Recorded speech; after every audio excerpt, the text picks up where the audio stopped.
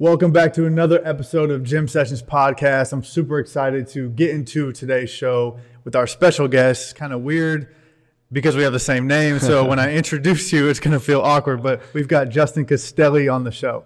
Justin is the founder, owner of RLS Wealth. He's the co-founder of AGC Group, and most importantly, we'll get into this today, his newest project, Pursuit, which is all about pursuing your dreams, pursuing your passions, your goals, and doing it in a way that you preserve your health in the meantime. So thank you for joining me. If you want to give the guests a little bit of info about yourself, we could get right into it. For sure. And I know RLS Wealth is not easy to say. Like I struggle saying it. That did not come off the tongue. Listen, replay me. I didn't say it right either. So I appreciate being here. And yes, it's weird to call each other Justin and because I'll never talk third person. If you ever hear me refer to myself as Justin, smack the shit out of me.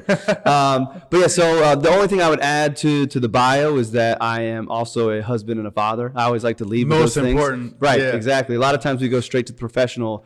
But my wife, Angela, I always shout out her entrepreneurial journey as well. She's got a business called Roman and Leo, which is a boys' clothing store in downtown Fishers. I bring up Roman and Leo because the R and the L of RLS is Roman Leo, and then the S is Silas. So my three boys. So when I launched my firm 7 years ago, I didn't have a name that I really knew that I wanted. And I just said, well, I'm going to name after the boys. And it was RL Wealth. And then we had Silas, so I rebranded and brought that in. That's dope. See, I never knew that. Yeah. I never knew that. So I've been a financial advisor my whole career. But if we go before that, I've lived in Indianapolis my whole life. Grew up in what I think is probably the best time of basketball in Indiana. We go back. We can argue about that later. My sophomore year was the first year of no class basketball. So grew up during class basketball, which everybody in Indiana loves. Mm-hmm. But I just look at the talent I played against in Marion County, and it was just bonkers. Yeah. Like I won't name drop, but it was bonkers. So grew up in Indianapolis, played basketball. That was my only love. That's all I ever wanted to do. Went and played Division III basketball at Franklin College. Played there all 4 years. We went to the D3 tournament my sophomore year, which was pretty cool. And then graduated college not knowing what it was I was going to do. And we may get into this a little bit, but I look back on that, it was crazy. And it just, everything fell into place. And I know you had DG on earlier, and I haven't heard what the conversation's about. I'm sure we talk about the universe and the way things play out and journey. Like I look back, and yes, I was lucky to find this profession that I've grown to love.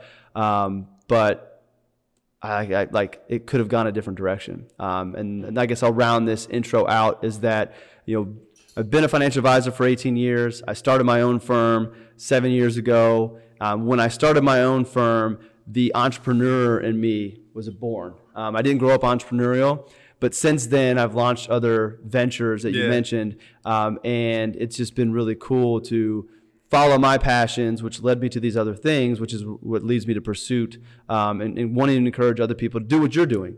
Like you've got a passion for basketball that started a long time ago. You found a way to incorporate that passion into your life, and now you have a business that you're building, doing things like this, creating this awesome life, doing the thing that you love the most. For sure. And I want more people to be able to do that. Yeah, I love that, man. Before we talk about Pursuit, I want to go a little bit into the depths of the RLS and the AGC. Mm-hmm. Two very difficult to pronounce acronyms, but very awesome groups, organizations. Mm-hmm. If you want to kind of talk about what you do day to day at your firm, and then hit on the financial group as well, and then the book you guys got coming out as well. Yeah, so RLS Wealth, and maybe we'll spend the most time there because maybe I can pull out some things to think about when it comes to finance for viewers and listeners, just to think about in their own journey. I own the firm. It's an independent, it's called a registered investment advisory firm, RIA. All that means is it's the way it's structured. It's a fee-only firm, meaning I don't operate off of commissions. I don't sell anything. I just get compensated from my clients in a variety of fees. The work there, I think a lot of people, when they hear financial advisor, their minds go to a couple things. One is probably going to be investments in the stock market. Another one, depending on your experience with financial advisors, might be life insurance, because there's a lot of people who say they're financial advisors. They end up really just being life insurance salespeople, which is not bad. We all need life insurance, but they're not really doing financial planning. They're just putting you into a product. That's a debate for another day about what's the best way to go. But so my firm, the focus of it is the actual planning part of it. So figuring out, Justin, what do you want to do in life? What's the life you want to create for you and your family? And then what's the means that you have today? How do we plan to make those things happen? And the profession's gone it's kind of going on a new journey for it. For a long time, it was sales, then it was only investments, and now it's really going to about what's called life planning, helping people plan the lives that they want. And that's what I have always focused on before I kind of found this term life planning. But to me, it just seems natural and important. So we can sit down and talk about, you've got, $20,000 you want to invest. What's the best way to invest it? And that's an important conversation. There's good ways to handle that money. But let's talk about how can that $20,000 help you and your family achieve the life and the goals that you want. Like that's a much more impactful conversation, and truthfully a more important conversation. And to me, that's a lot of fun. So I have about 90 households that I work with. I have young professionals. I have retirees, because early in my career, I worked with retirees, a lot of retired teachers. So that was how I started my firm. But the reason I started my firm was I wanted to work with everybody. I didn't want to tell anybody no. So I came up with different fee structures, different levels of service to try to make it more affordable and to be able to work with my peers, because I know what you're going through life, and I know what you need today to plan for the future as well. So it's a lot of centered around, what do we want out of life? Are you on the path that you want to be on? Or are you on the path that somebody else sent you on? Right. And if we need to change paths, how do we do so? And there's a lot of finances that go into it. Yeah. But for those who don't know what a true financial plan encompasses, the investments are a part of it. The life insurance is a part of it, but there's a lot of other things as well. There's estate planning. So you got young kids. Hopefully you guys have wills set up that if something happened to you and your wife, the boys would be taken care of. You know where they're going to go, who's going to take care of their finances. That's an important part of financial planning that people kind of skip over because it's not a fun conversation. Right. Disability insurance, you're working, you have an income, you need to protect that income. What if you can't go do your job? How do you keep money coming in? Right. Disability insurance. So there's all these things that we need to think about when it comes to our finances that a lot of people skip over because we're not taught this stuff. And we're also not wanting to talk about those conversations. And the sexy part of financial planning is investing. It's the stock market, That's where it's crypto. Gets excited. So you go straight to that. And that is important, but there are other things that are more important to get there. How are you handling your cash flow? Do you know where your money's going?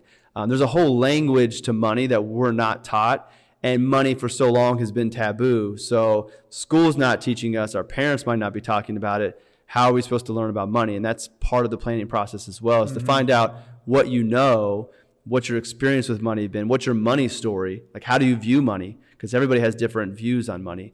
Like I think money is a tool. True, yeah. And I want to try to encourage as many people as possible is don't look at money as a restrictor. Don't look at it as something to be afraid of. Look at it as something that's a tool that will allow you to pursue the life that you want. You can be responsible with it. So how do we build the responsible habits? What's that look? And then that's what a financial plan is. The plan says, all right, here's what you've done in the past. Here's how we're going to correct things if we need to. Here's where you want to go in the future and all the things you want to do between now and that end goal of retirement. Like, let's not just plan for retirement. Let's plan for life. Here's what you need to do to protect your family and accomplish these goals. And then the planning process just becomes kind of a review. So we get the plan in place. You go execute on the things you need to do. You outsource what you need to me. And then we keep on meeting and reviewing. And as life changes, we adjust the plan. It might be another child comes into it, or maybe you change what it is that you want to do. Your business goes bonkers, and now you have all this extra money, all these other goals. The planning process is fluid, which is what I love about it, is that it's not transactional. It's really relationship based. Like I have a pretty cool business to where I've been working with some of my clients for 12 or 13 years. And these clients have held my boys as babies. They've knitted blankets. It's really cool. So it's no longer business. This is an extension of my family and friends that I'm helping with. And I get to spend time with people that I know and love, helping them achieve the lives that they want. So that's what RLS was. So my day-to-day is meeting with clients, it's reviewing plans, it's managing investments, and then adjusting things on the fly as life happens for my clients. That's dope.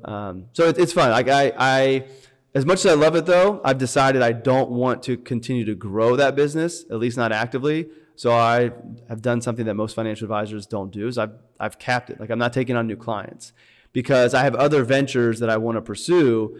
and I don't want to sacrifice the relationships that I currently have. I don't want to tell those clients to go find a new financial advisor, but I also don't want to take on a bunch of new clients because that takes away the time for me to doing these other things. Right. And one of those other things is the AGC, group, right? Yep. Yeah. So the AGC, it's really cool. It is a group of 175 financial advisors across the globe. It's a global community. That's so dope. Yeah, we've got some in Canada, some in the UK, and a couple in India. And the way it was born was back in 2019. My co-founder, his name's Taylor Schulte. He's an advisor out in San Diego.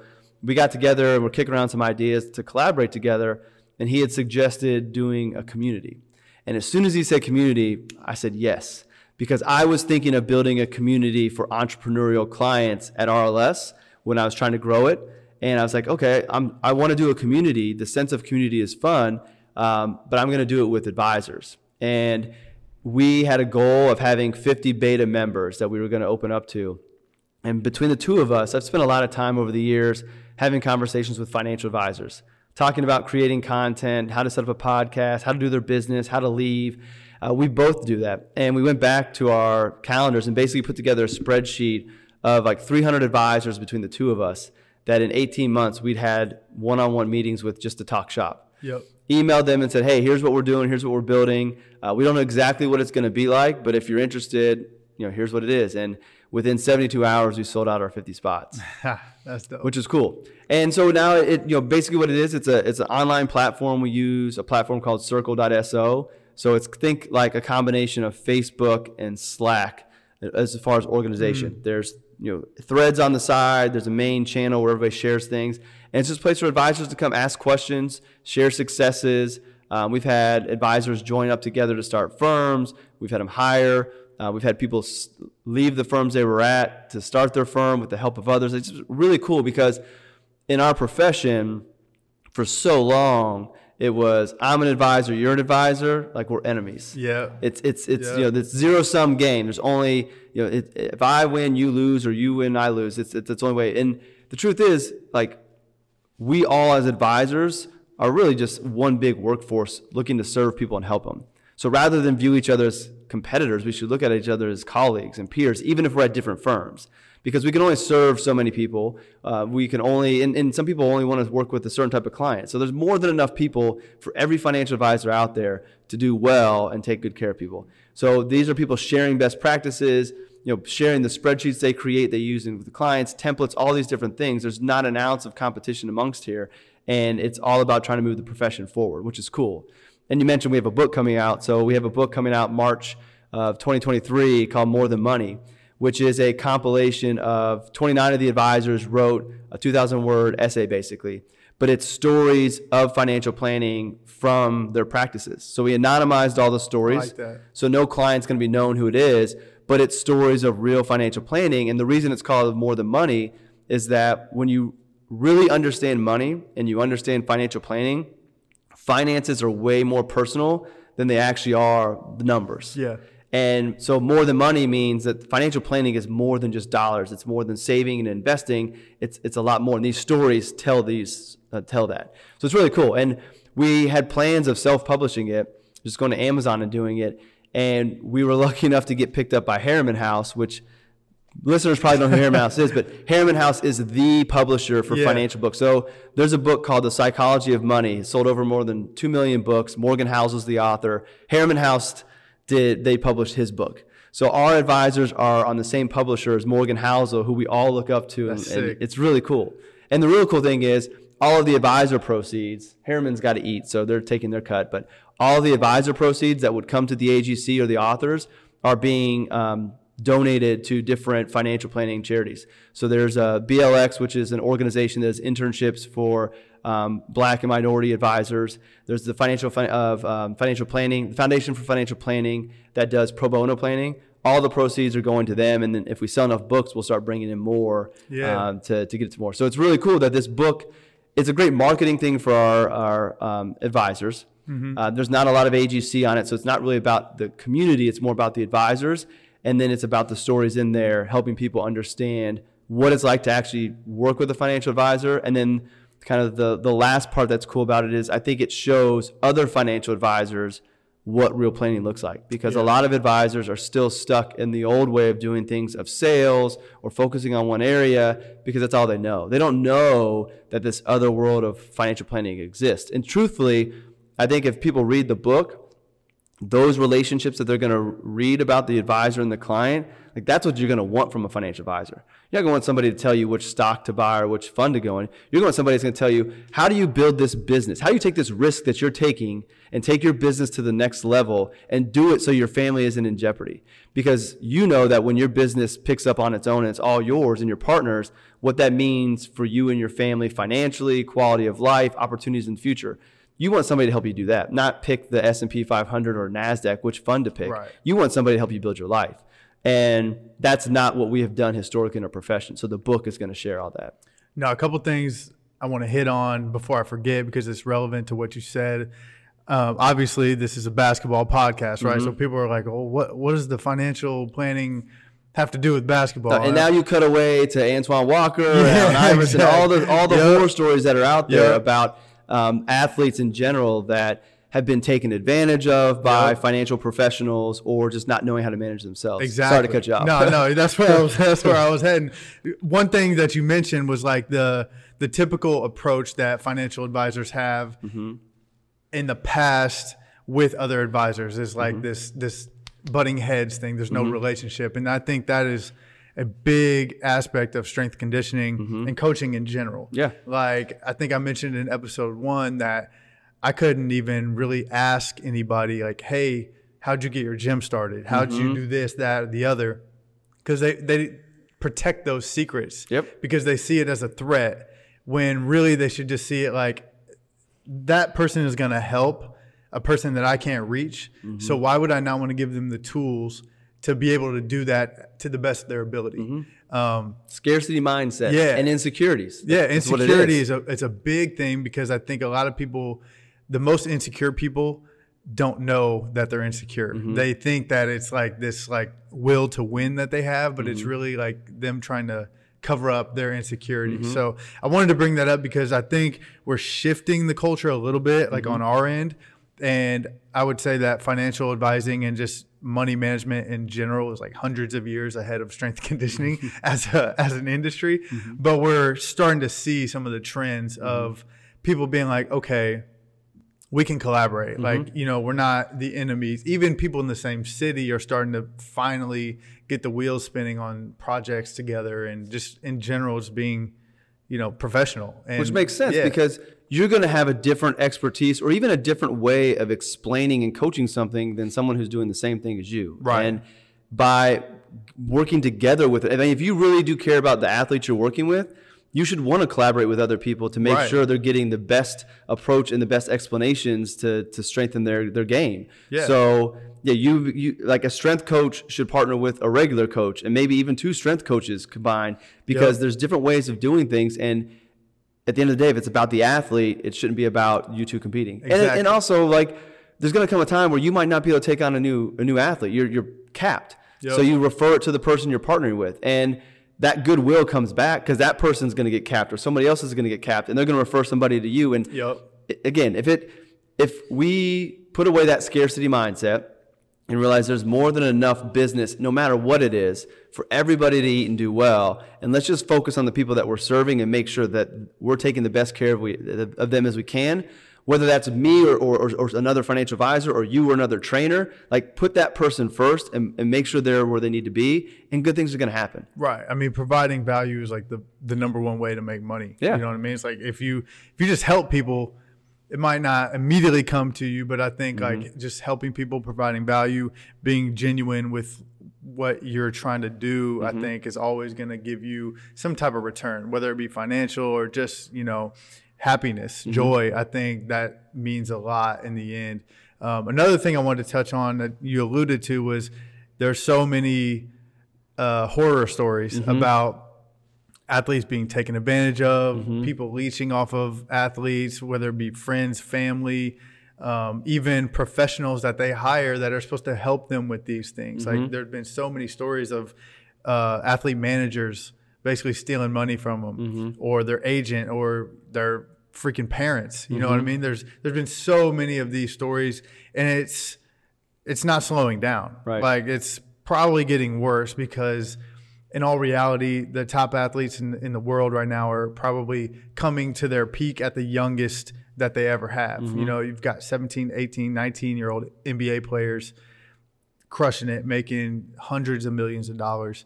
Luckily, the NFL still has that 3-year rule, but Mm-hmm. you know, kids are getting younger and younger and getting a lot of money. So, like you said, they're not teaching this stuff in school. Mm-hmm. And if your parents don't know, then where are you learning it? Yep. So it's not like, you know, you can reach every athlete in the world, but what are some things that you can give to athletes, coaches, parents that might be listening to this? Just some real key nuggets to be like, here are some things that you can do now Mm-hmm. to set yourself up for success in the future, whether you be a high school, college, or a new pro athlete. Yeah. The good thing is, on the other end of the spectrum, you've got all on the one end, you've got more people being taken advantage of. Mm-hmm. But there's a lot of great information out there that's free. Once you figure out who are the people you can trust that are actually out there educating versus who's trying to pitch something. Mm-hmm. So one thing I would just thought is, I think a lot of times like spending time and reading and studying is going to be one of the best things you can do. I would encourage any athlete to start adopting the mindset that nobody's going to care more about your finances than yourself. And if that's the case, you owe it to yourself to develop some level of literacy about money. You don't have to know it all, but you have to know enough about it to where you can pull open, you know, your checking and savings and be able to see where money's going and know what you have. Like, don't just say this person's going to handle my money and then turn a blind eye to it. You need to be involved in those conversations, and you need to be monitoring it yourself regularly so you can catch a problem early on. Mm-hmm. I mean, I love my clients. I do the best job for them I can do, and I care about them and I care about their money. But it's impossible for me to care about their money more than they do. Like, right. You know what I mean? Like, I can be close, but it's never going to be there. And in this profession, it's very easy to become a financial advisor. You just have to pass some tests, which is a good thing and a bad thing. Low barriers to entry to get good people in. Sounds like my industry. Yeah, low barriers to entry to get people in that are going to take advantage or don't know enough to actually help people. So I think educating yourself, there's a great book called I Will Teach You to Be Rich by Ramit Sethi that has a lot of like basic principles. Budgeting, how to manage debt. You know, debt gets a bad name for a good reason, but debt can be a good thing. You know, leveraging other people's money on terms favorable to you is not a bad thing. The people with the greatest wealth in the form of dollars, we can talk about what wealth really is, but the richest people that have the most money, like they leverage other people's money and keep their money to themselves. So understanding debt can be a tool, but also understanding how to use it properly. The book covers all those things. And it's done in a very relatable way, easy to understand. So like I would read that book, and I would just start to find tools. Like there's online budgets and things like that you can use. But the first basic is understanding your cash flow, money in, money out, and trying to live below your means if you can. Yeah. Don't spend more than you bring in. Why is that so hard? I think it's just part of it is just the way we are as humans. You know, keeping up with the Joneses, like that's not something we all set out to do. Right. It's just, we saw, you know, so-and-so got a new car. Well, I'd like to get a new car. And like, it's in the way we are. It's the way we're wired. Like we are hardwired to make bad financial decisions. Like in our DNA, it's to make bad financial, because our DNA is to survive. Yeah. And it's very emotional and it's fight or flight. And those fight or flight emotions tie into money and not necessarily always in spending. But if we think about, if we go to investing, that's why people sell at the bottom of the market. When the market crashes, it's scary, and now it's in protection. Well, I got to protect the little bit of money I have left so it doesn't go away. So I'm going to pull it out of the stock market and get out of it, and then the market recovers. And now we lock those losses in. That's not something that somebody sets out they want to do. It's that the emotions and the hardwiring in us get so strong we can't. Like we have to do it. So I think a lot of the money problems root in the way we are just genetically designed.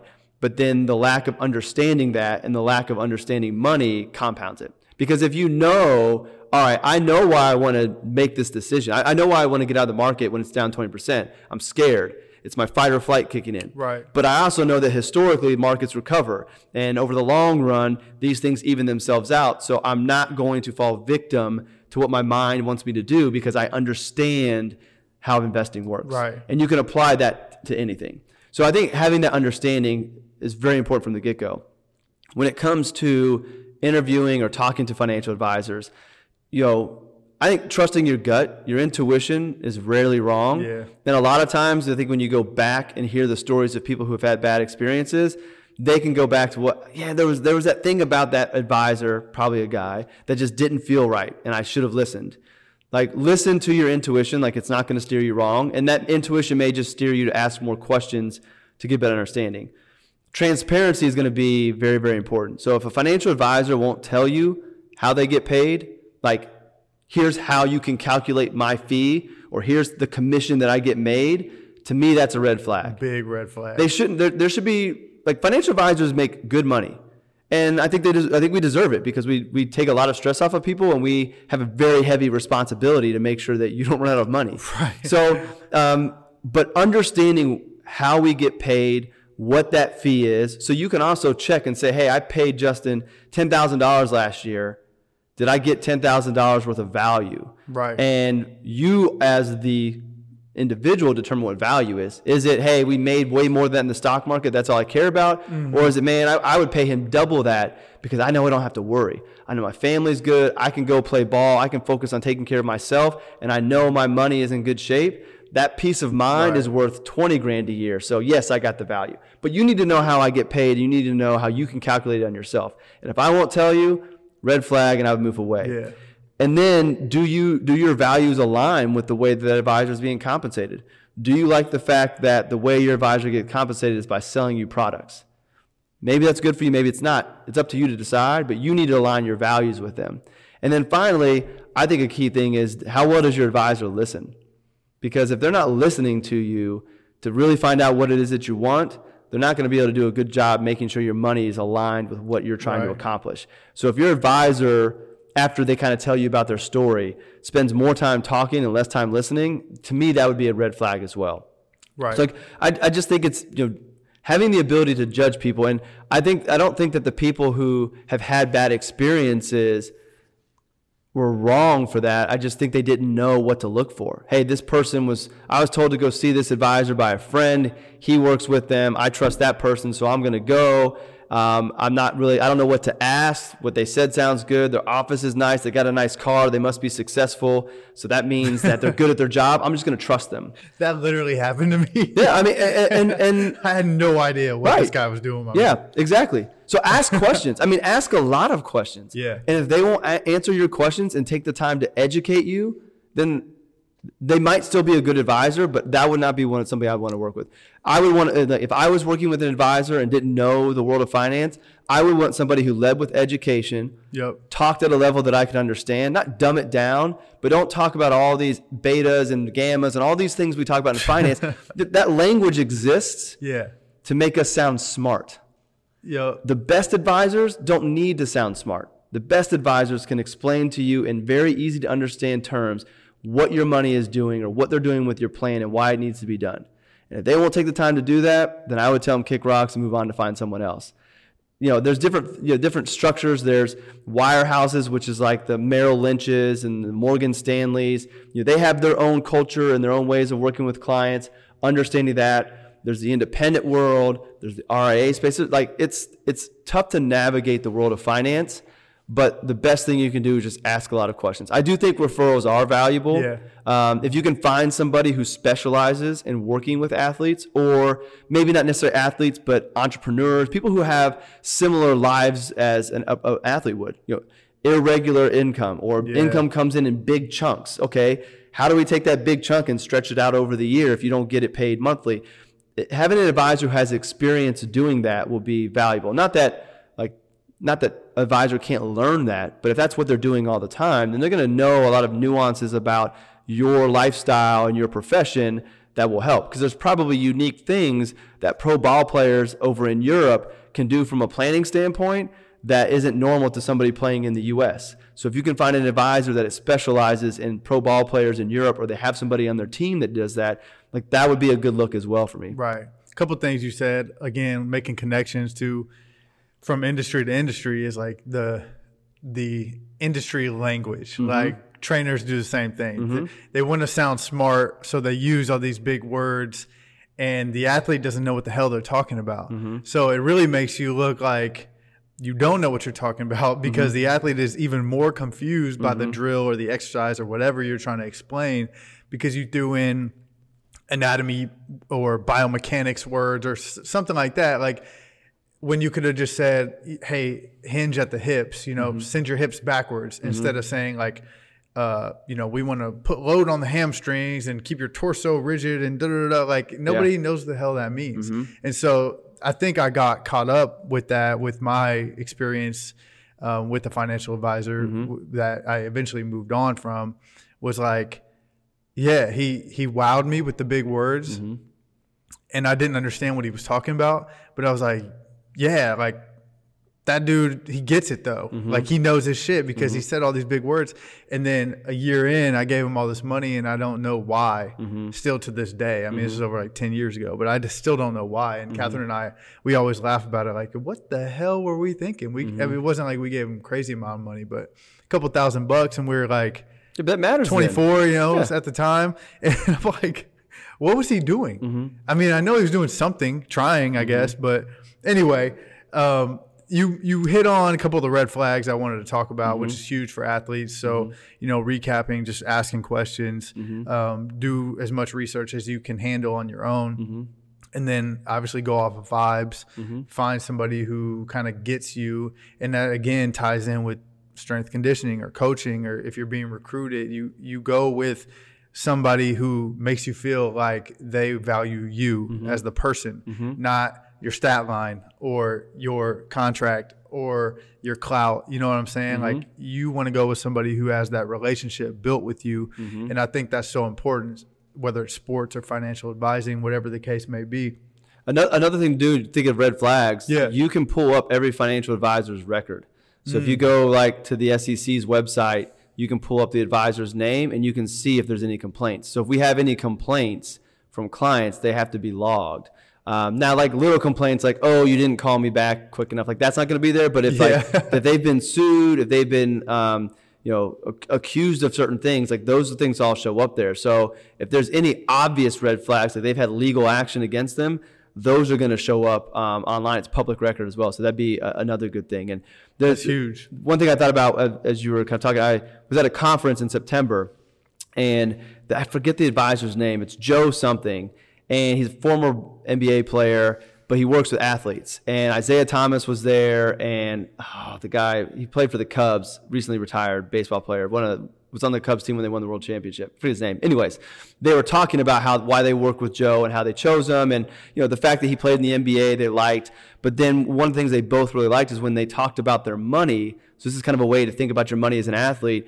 They had money that was kind of like, all right, here's your living money, here's your long-term preparation money, and then they would carve out a pot of money that was kind of like their exploration money. They had another term for it, but basically it was like fun. Yeah, fun well, money. It wasn't fun because that meant you could go blow it on stuff. Yeah. But like this is the money that they go start businesses with, or they go invest in startups. Yeah. That this is kind of like your like not even lottery money, but this is money that you can risk.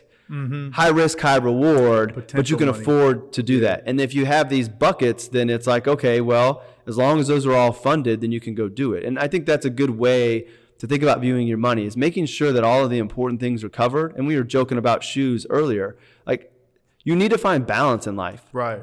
Yes, as a professional ball player, which hopefully a lot of the folks on here are or will be in the future, you have a finite career to maximize your earnings. Like, I can be an advisor till I'm 90 if I want. Right. Like, my earning potential is long. Yeah. Athletes, it's short.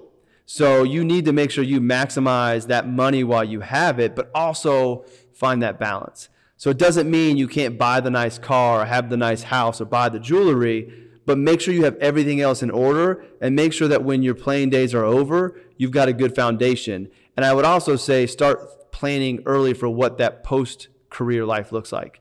And this is where I think it's really exciting to think about branding and your personal brand and sponsorships and partnerships. Like, how can you build that into the financial plan? That would be something I would love to see more financial advisors talk about, is, all right, especially with athletes, money in, money out, investing, all those things. But let's also talk about your brand as an athlete and what that means to your financial plan. What can you be doing now to build that, to position you that when you retire or leave, you have these other things already built, or you can go do these other things because of what you've done while you were active.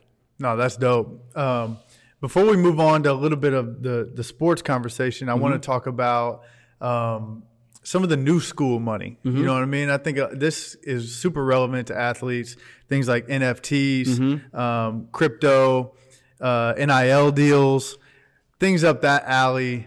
I don't think we're fully understanding them yet. I know I'm speaking for myself. Like most people aren't. I understand a little bit enough to be dangerous, but like if you have any thoughts on any of those items, or even if new school money is even a proper term for them, it's like alternative forms of income. Kind of where's your thought process there? Yeah. So unlike a lot of advisors, I believe in the crypto space. I've been personally investing in crypto since 2017, before the big run up. The way I look at it, though, is I look at it as the top of the pyramid. So we know Maslow's hierarchy of needs. If there's a hierarchy of needs when it comes to finances. It's the emergency fund, the insurances, the estate planning, the long-term savings. At the very top, if you have all those other things addressed, then all right, let's talk about crypto. I don't think you need to have crypto or NFTs a part of your portfolio today to reach long-term goals. I think traditional investing gets you there. But if you have an interest, if you have a desire to learn about it and be in it, I don't think you should shy away from it, but I think you should be responsible with it. And where it is today, it's really, really early. So I would look at it, any money I put into crypto, I have put in crypto or will in the future. If it goes to zero, I'll be bummed, but my family's okay. That's that subcategory that Joe was talking about, that exploration money. Exactly. But where does it fit in? It's at the end of the day, the foundation of crypto, the Bitcoin and the NFTs, it's technology. It's technology that's underlying with it that brings these crypto assets to the market to be able to be there. We had the huge NFT rage last year as the Bored Apes and crypto punks and all those things. Like that, looking back in hindsight, obviously that was a bubble, and we knew that was going to happen. That's people talk about Beanie Babies, that's this generation's version of that. But that doesn't mean that there's not value in NFTs. Where I see the value in NFTs is less about investing in the JPEG right now, investing in the Bored Ape. I see, especially for athletes, the opportunity to create something based on your brand that you own and that you can control. So I look at more the NFT. A buzzword in crypto is utility. What's the value? Okay, I've got this JPEG, but what value does it do for me? And you can do a lot of cool things with it from a utility standpoint. So for example, I just had my first cohort class with the Pursuit. I called it the Collective. The 3 people who went through it, I created a collective NFT for them. So the NFT I will send to them for free. They're not paying for it. But this NFT will be their lifelong ticket to events that will be Pursuit. It'll be for content or maybe unique merchandise that I come out with. But you won't be able to get it without that NFT. Gary Vaynerchuk is a big media guy, and he had his VCon last year in Minnesota. Thousands of people went to this conference about marketing and the future of businesses and entrepreneurship. The ticket was an NFT. So I think that instead of us having paper tickets in the future, you're going to see your tickets become these NFTs, which are just basically pictures that are built on the web that are digital, and they can be transferred. And we won't get into blockchain technology and what all that is. But the beauty behind that is these tickets, everything is recorded, it's transparent, it's traceable. So tickets being NFTs, there's a lot less fraudulent tickets that could go on. Because of the history, you can see the history. You can see the history, you can see where it came from, you can see that it's authentic. Every NFT basically has a certificate of authenticity. So you know that this is a legit one. Now, there are fake things out there that look like it that you can be scammed still, but you're not going to have to worry. If you know how to navigate, you're not going to have to worry if you're getting a fake ticket or not. You're going to be able to see it real quickly and see, okay, this is real. But from a brand building standpoint, and I think about ball players and professional athletes, you have people who are fans of yours. You could create this ecosphere through NFTs that would allow you to have some really cool fan player engagement, allow them to support their favorite player, but also put money in your pocket. So an example could be you could create a Justin Ochoa card, and there could be 3 levels. Level 1 is a $5 card. It gets you the JPEG, and let's say there's 10,000 of those available, which would be like what we saw last summer. Nothing major with that. So that's, what did I say, $10? $5? $5 for that. The next tier, let's say it's $100. And with that comes a Pace shirt and some other swag, and the card looks a little different. So when I show it to everybody on my public wallet, they can see I dropped $100 on it. And you start to play into people's desire to flex their wealth. Yeah. And then the top one, let's say there's only 10 of them, but they're $5,000. That $5,000 gets you the same swag that was before, the merchandise before. It gets you a card to display that you can see that it was the $5,000 version of it. But now it gets you, 3 months of training with you, or like something else. Right. Or if you're a ball player, you sell your highest one, and you let that person who holds that come to a game and rebound for you pregame. You go through security checks and stuff. But now you have this engagement, and you're building this relationship with your fans, right, which would be really cool. And also you're getting paid for that, and you keep all of it. Yep. And as these cards change hands in the future, like regular cards do, the way NFTs are created, they're using what are called smart contracts, which is basically contracts that are built into the coding of everything that execute every time. So if I bought your card for $5 and you become the next Chris Brickley, now I can sell the card for $100. So I sell my Justin Ochoa for $100. I paid $5 on it. Built into the code, every time that card gets sold in the future, you get a royalty. You and your family forever get a royalty. And if I keep going up in trajectory, then it's going to be worth more. Right. And so when it changes hands again, somebody's going to want to flip that card, basically. Exactly. And now you, the person who created all the value, get to eat on that. And then also you can keep on doing these projects and build more out with. Like I have a whole vision for what Pursuit's going to have. There's going to be an ecosystem that lives on like the crypto platforms that will kind of feed into it, that will be less about me making money on that, more about creating community engagement and helping people. But yeah, and as you think about artists, this is where like I really got into this and saw the value of it. Think about like a Monet. Like those paintings are millions of dollars when they exchange hands. Mm-hmm. His family's not getting paid any of that. Facts. Like he got paid a little bit when he was commissioned to do it hundreds of years ago, and that was all he was ever paid. And that thing has changed hands multiple times, and people have made millions upon millions of dollars trading up his painting, his work, and he hasn't seen anything. And the other thing about art is like it's super subjective to the consumer. So a lot of art, like a lot of high dollar art, like I don't think is cool. Right. Somebody does. And the same thing for NFTs. That's why people were like tripping, like, oh, why would you buy a picture of this crypto punk or whatever? And it's, again, you said it's not about the utility, or it's a little bit about the utility, a little bit of a flex to it, but it's also like somebody thinks that's cool. And just because you don't doesn't mean that it's not. Right. Like I don't typically like paint splattered all over, but like those go for $15,000.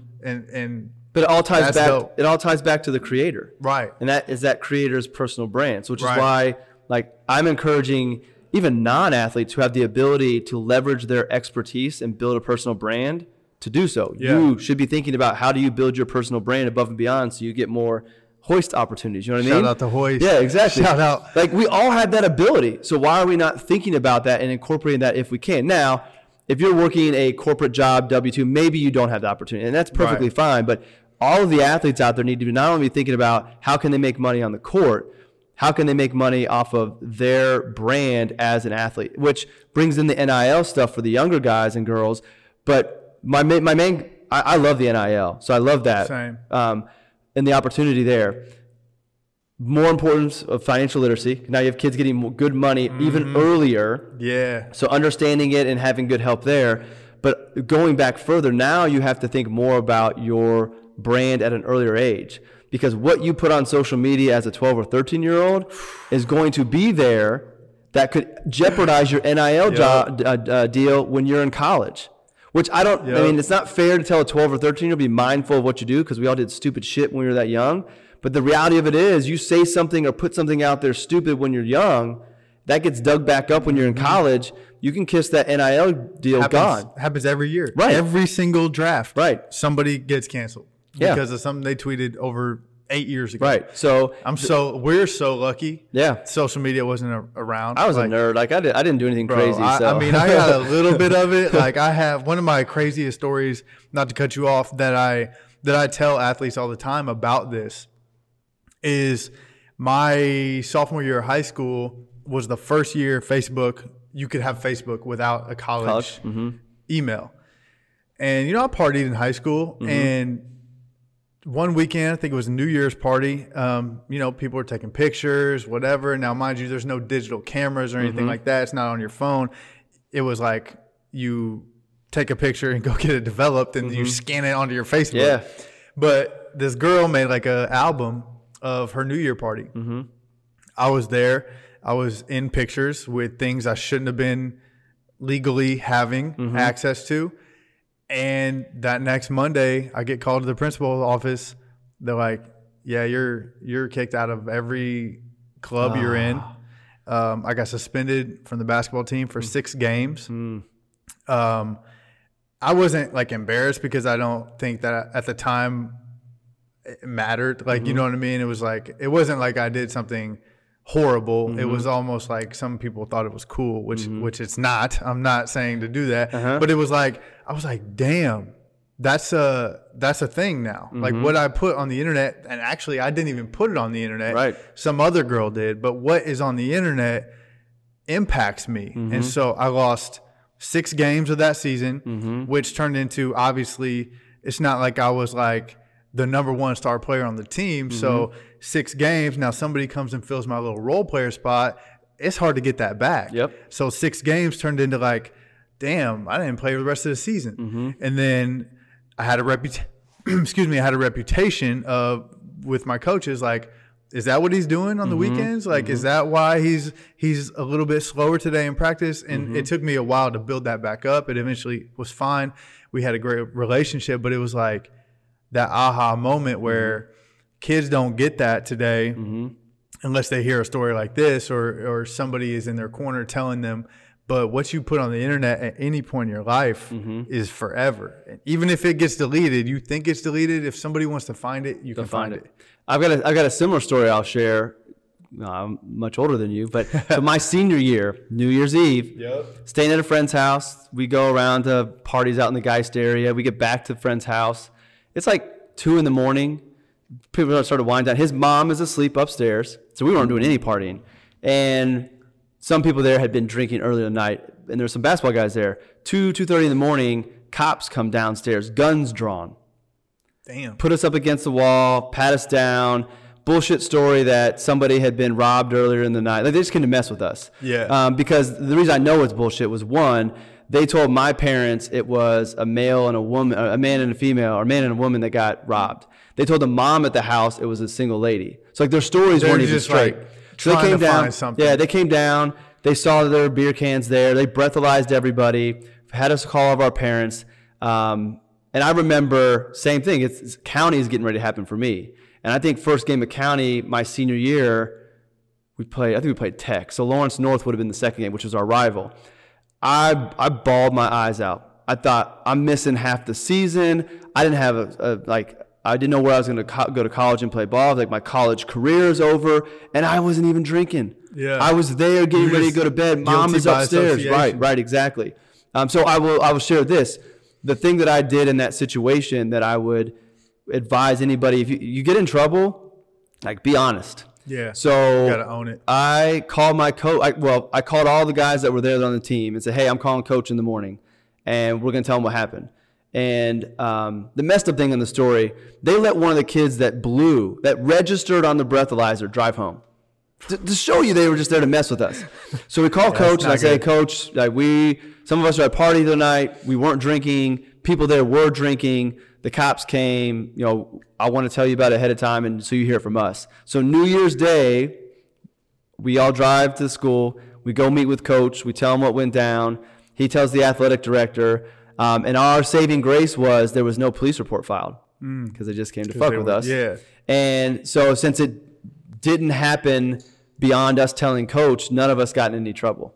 So own it and be transparent, be forthright, because your parents tell you this, but I can tell you from experience, the consequences are less, even if there are consequences, if you're upfront and tell this, because the truth's going to come out, especially now with photos. Like, we had no social media back then. Like, man, we didn't even have cell phones back then. I was dumbfounded. I was like, what?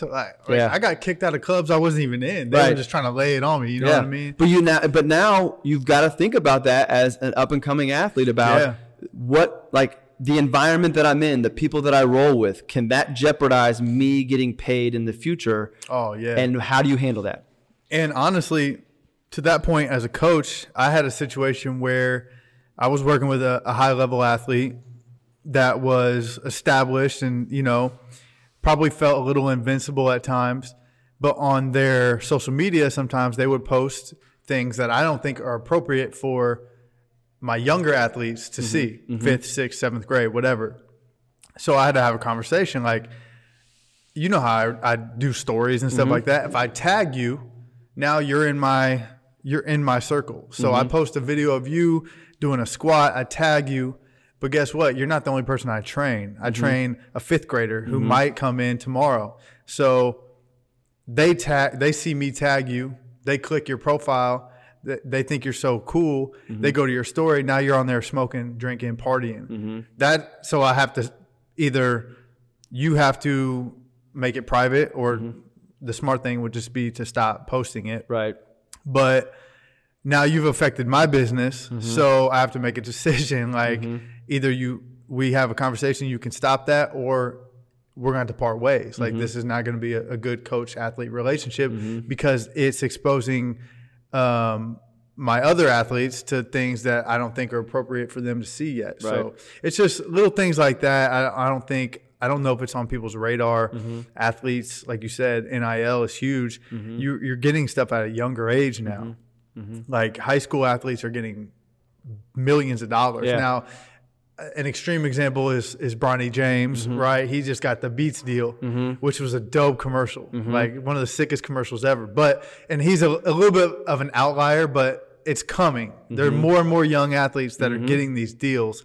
And I think just being young is you're going to make bad decisions. Like you can't be perfect. Like you almost should make some mistakes so you can learn from that. I mean, we can tell that. Like I can tell everybody all these financial things to avoid, and maybe some of it will register, but you have to learn some things in life. Right. And I just had another thought.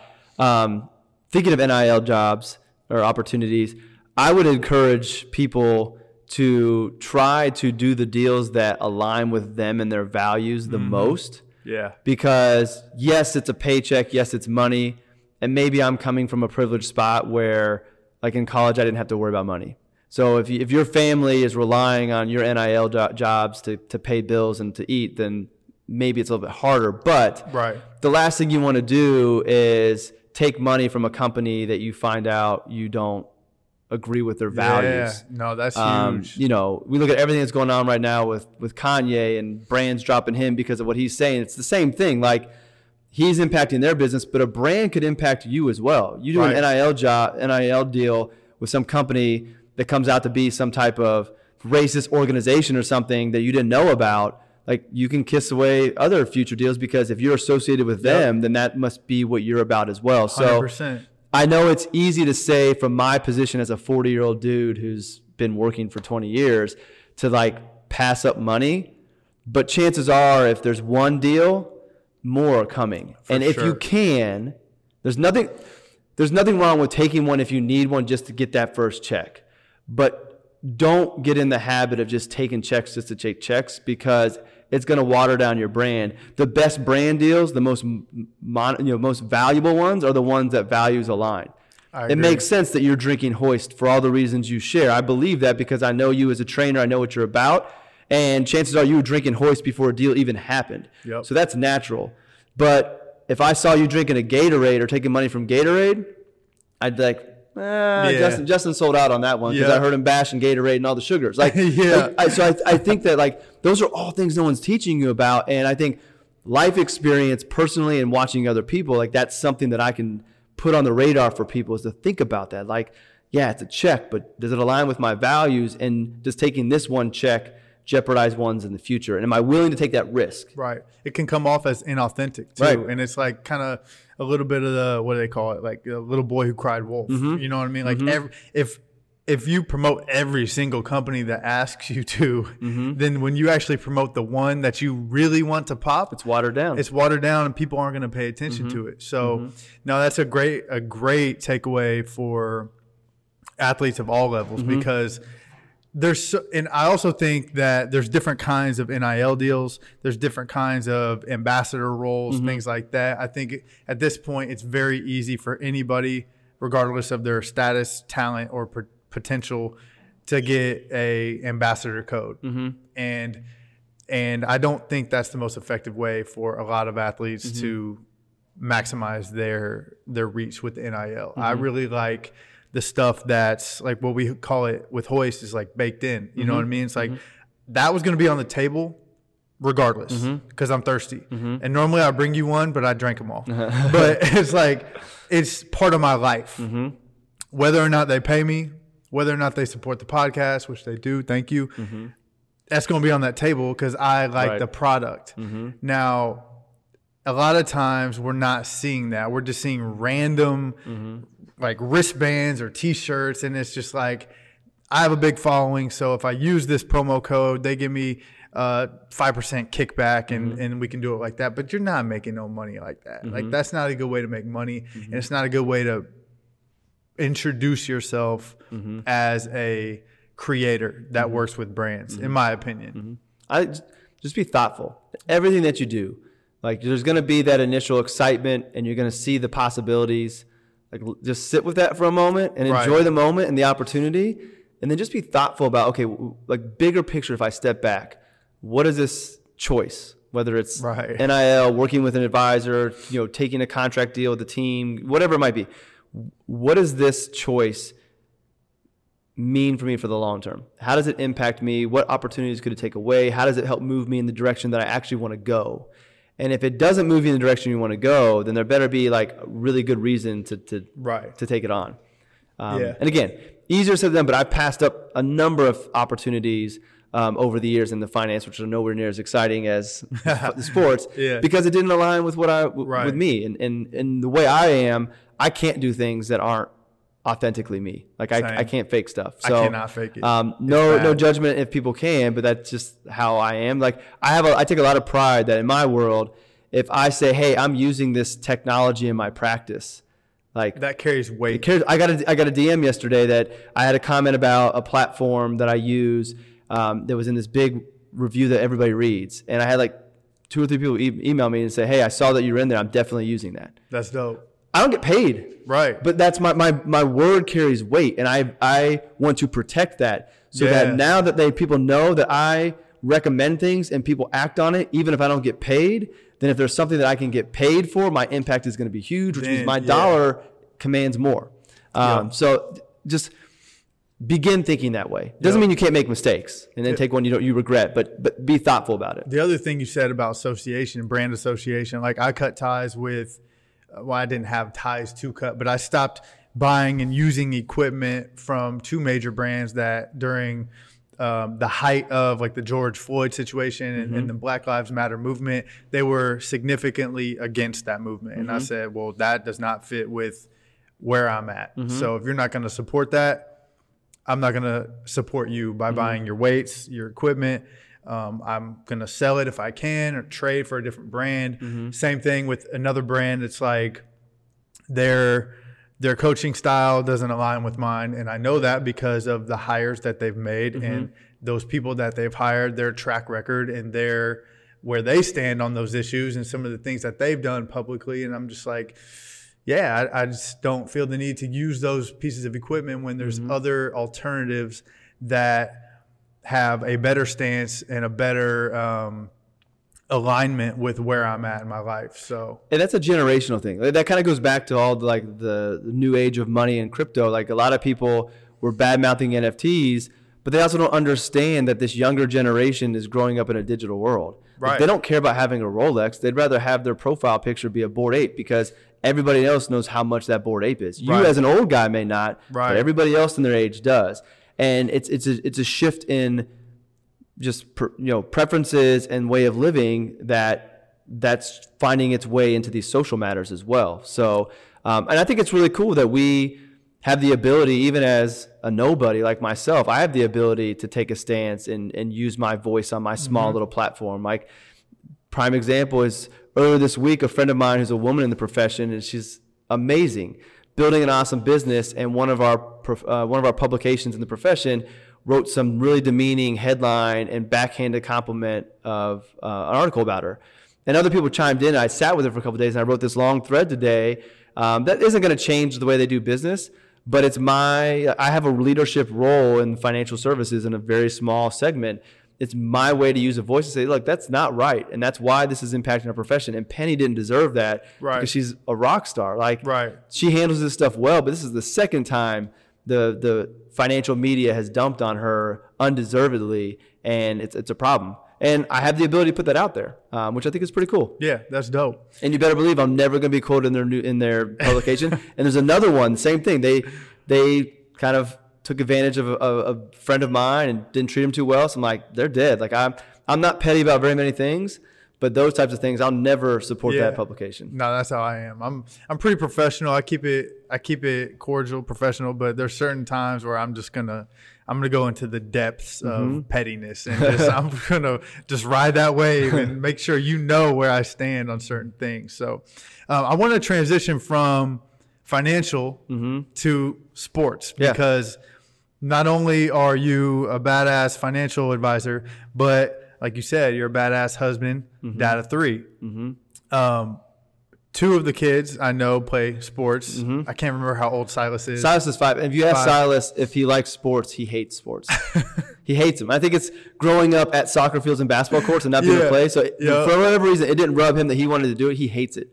So yeah, he could still come around. You never know. Yeah. Or he could get involved in, like, I know you're involved in a lot of other stuff, like music and culture, sneakers, stuff like that. Art. He could. He's really creative. He's really good at art. He's really creative. So I want to fuel his creative side, because I have found becoming a creator has opened up a lot of doors for me, and I lost it for a lot of years. I don't want him to lose his creativity. That's dope. So going back to your boys, I know they play sports, hoops, and I know that as a dad, like, I've gotten a little taste of it so far because mine are just in the intro stages, but it's frustrating sometimes. And that's my profession. Like, that's what I do. That's where I spend all my time. But when I take the coach hat off and I'm just dad, I'm like, damn, this is kind of getting bad.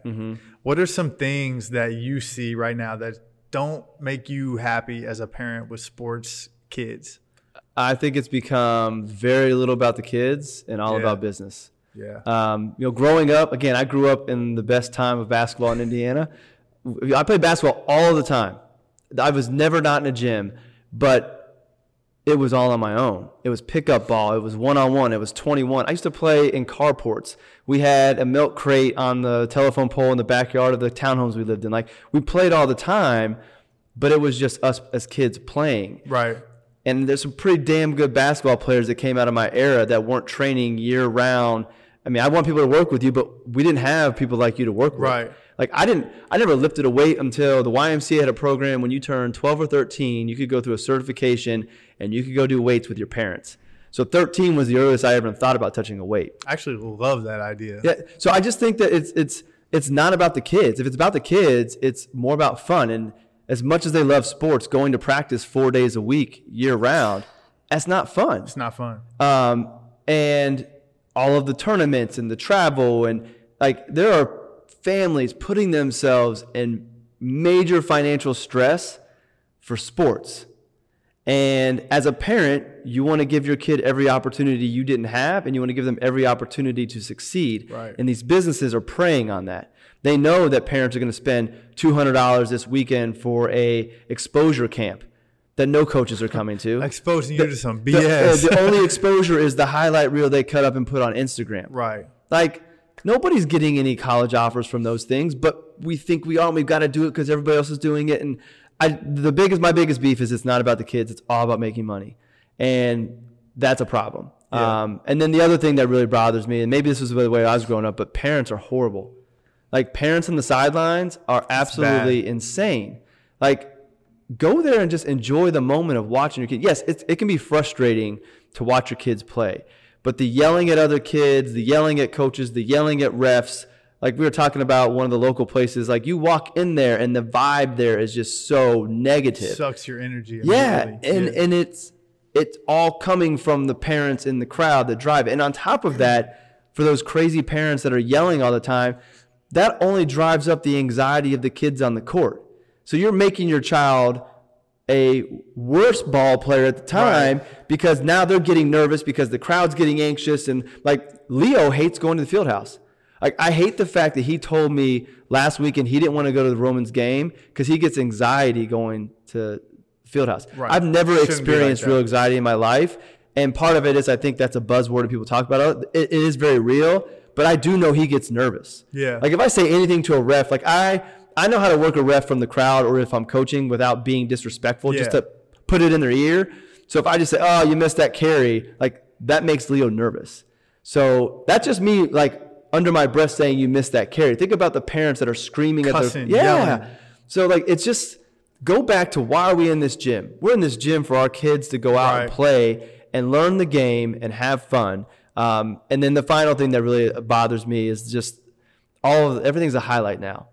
Like the boys love watching TikTok and Instagram, and I fought that for a long time, but I just accepted that they're going to be on it, so let me make sure they're on it in good ways. Yep. But like everything's a highlight. You got kids doing under the leg layups as 6th graders in a game. Like that was my go-to move in horse. I'd go behind the back through the leg in horse. Which is like so wild. Right, and then when they make the layup, good for them, they made it. The coaches are on the sidelines losing their shit, encouraging it. Yeah. And then they're putting this on social media, and then you have groups that are doing all these videos, and that's all they put on. Right. And it's just like, this is not showing our kids what any sport is, and it's all of them. It's the hits in football. Baseball's not as bad because there's not as much excitement in it. Baseball's boring. Yeah, but like that's not teaching our kids the right way to play, and then you have coaches on the sideline that are encouraging that. And then in addition to that, I'll take Roman's example. He went to, like, I did let him do one of the exposure camps. But as a sixth grader, it's not real exposure. Right. But my friend, Zach Sigmund, who's a trainer over at Lagore Boys and Girls Club, I went to high school with him, and I know he's a real good trainer. He was running it, so I'm like, all right, if Zach's running it, Roman, I'll take you to go do it. You can be around some good athletes and see how you do. And he did well. But the very first highlight that the company doing the videos did was a picture of Roman getting his foot stepped on and shoved down. Oh. So it looks like he got crossed up. Yeah. And I told Roman, like, he was really bothered by it. And Roman is 12. So he's a 12-year-old trying to process that he sees himself on the internet knowing he got stepped on and pushed down. Good move by the ball player. Like, I'm not hating that. Yeah. But that's the first clip of this whole weekend is him being looked like he got crossed over. So I try to take it as a learning experience. Hey, man, like you're going to have highlights, which means somebody's going to be on the other end of you crossing them up. So if you want that highlight of you, you have to accept that you're going to be somebody else's highlight. Yep. And you also have to accept that who cares what people think because there were only 50 kids there. Where was everybody else that weekend? They were playing video games, doing nothing. You were in there getting better. That dude just happened to step on your foot and you fell. It looks bad. But the fact that that's what this company put out there just bothered me because how's a 12-year-old supposed to process that? That's tough. Like that's adults don't even like that. Right. Unless you're getting paid good money. And even then it's like, I don't know. Then they don't. Like, so I just think that this whole, like, social media is great in so many ways. Yeah. You and I would have never got connected without it. Facts. But it's also a problem as well. Yeah. That's real trauma. Yeah. All the things that you mentioned, like, that's real trauma. The kid whose parent is going nuts in the crowd, that's traumatizing to a kid. The kid who gets a highlight, who's on the other end of a highlight, that's micro trauma to a kid. And by the way, like I had a poll. It wasn't about Roman, but I had a poll about I can't remember who it was in the NBA last year. They got same thing. They got crossed. It looked like they got crossed, but on the replay, you can clearly see. Foot was stepped on, which obviously, like, you're going to fall. If you try to move any direction with somebody's body weight on your foot, you're going to fall. So I had a poll, like, does this count? Like, does this count as being able to say, like, I made that dude, I dropped him? And it was like 93%. No, it doesn't count. Some people said, yeah, but I just think people just troll. But I think but truthfully, it doesn't count. Tell Roman it doesn't count. People may have answered that, but I think when they see it, and if they weren't asked that, they would count it. They're not thinking it. Yeah, I think they would count it. That happened tonight. Not even thinking it. James Harden got the rookie on the Pacers. Yeah. Stepped on his foot. Yep. And I was so, like, I loved the other night when he crossed over and shimmied and shot the brick. Like, I love that. I know. But that's the thing. It wasn't even a brick. He hit the side of the backboard. Yeah. But I was looking at the comments, and, like, some people pointed out that his foot got stepped on, but it's like Sports Center's putting that up. Yeah, dude. That wasn't a good cross. Like, That's it was crazy. He made the 3, but let's not talk about how he crossed this guy and put him on skates. He stepped on his foot and pushed him down. Right. Yeah. But that's what we're teaching our kids. Like, unfortunately, that teaches our kids. Our kids pay more attention to that than what you and I are going to tell them. For sure. And I know this sounds like me. I'm the old guy, get off my lawn type of thing. But I think it's true. Like, I don't know if you take away the improvements in athletics and strength and like that type of stuff. I don't know if the ball players coming out today with all of this extra stuff are better than the guys who came out when I was in high school. Right.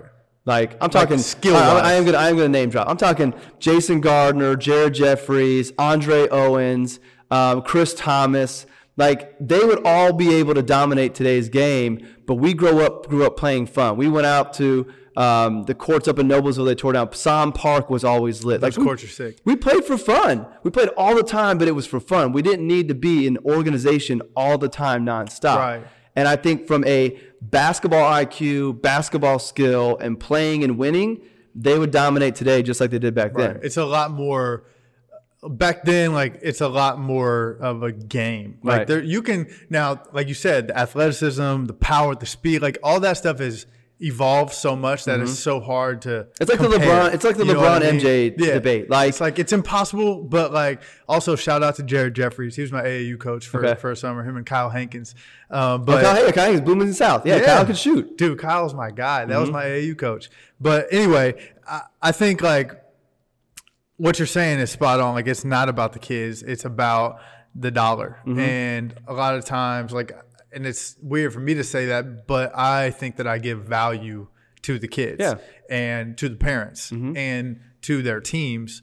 And it goes beyond sports as well. But like some of these camps, some of these exposure events, some of the tournaments, some of the AAU programs, some of this is just, it's just bad. And it's not just basketball. Leo plays soccer. Roman decided to give up soccer because he wants to focus on basketball, which I was perfectly okay. Truthfully, I wish he kept on playing soccer because I fall in love with the sport, and the carryover from soccer to basketball is perfect. Yeah. But like, soccer is, before you play in tournaments and travel, it's like $3,000 a year. It's nuts, bro. Like, how many kids are missing? Like, how many future amazing soccer players are we missing because their family can't afford $3,000 a year for soccer, which is just a ball and nets? Should be like one of the cheapest sports to play. That goes into the other problem is just like adults taking advantage of kids or, I don't want to accuse anybody, but it's like some programs, I know for a fact, programs or schools not at the college or pro level are paying kids to play for them. And then it's like, okay, you got that kid to play for you, but what about the other kids?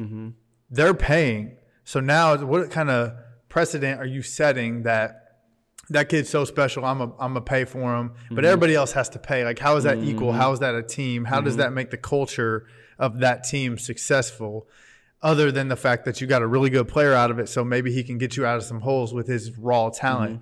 But that doesn't prepare anybody on that roster for actual sports at the next level, because at the next level, the higher level you go up, the gap gets smaller and smaller. So the margin for error is smaller and smaller, and it's like everybody's good.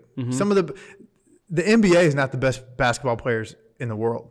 Like, it's not. People don't know that. I don't think that's common knowledge. Right. Just because you're in the NBA doesn't make you one of the best basketball players in the world. It means you maybe fit a role, fit a budget, or had a connection. Now, they're all great, obviously. Right. But I know guys, and I personally train guys overseas that are better than NBA starters. Yeah. Hands down, no type of favoritism at all. It's just like, you just watch basketball for any amount of time, you can tell. So I don't even know the point I was trying to make there, but like, it was a good rant. You know what I'm saying? It's true, though. Yeah, no, definitely. You got to go on rants every now and then. Yeah. No, I agree with you, and I'm kind of scared. Like, the basketball world, my kids are starting to get into it, and I'm already seeing like, damn, I got a 7-year-old. So Julian is about to do this thing called Smaller Ballers. And it's a dope program. It's up at the Pacers Athletic Center. It's introduction to basketball. It's for 4 to 6-year-olds though. And I contacted them, and I was like, "Hey, he's 7, but he's only played one round of basketball before, and it was at the Y, and we missed like 4 weeks of it because my life is so crazy. And so he's not going to be advanced or really bigger than anybody. So long story short, I'm doing some speed and agility work up at the Pack, and there's a second grade team that is like crazy good. And I'm sitting there like, damn, some of these kids are my son's age.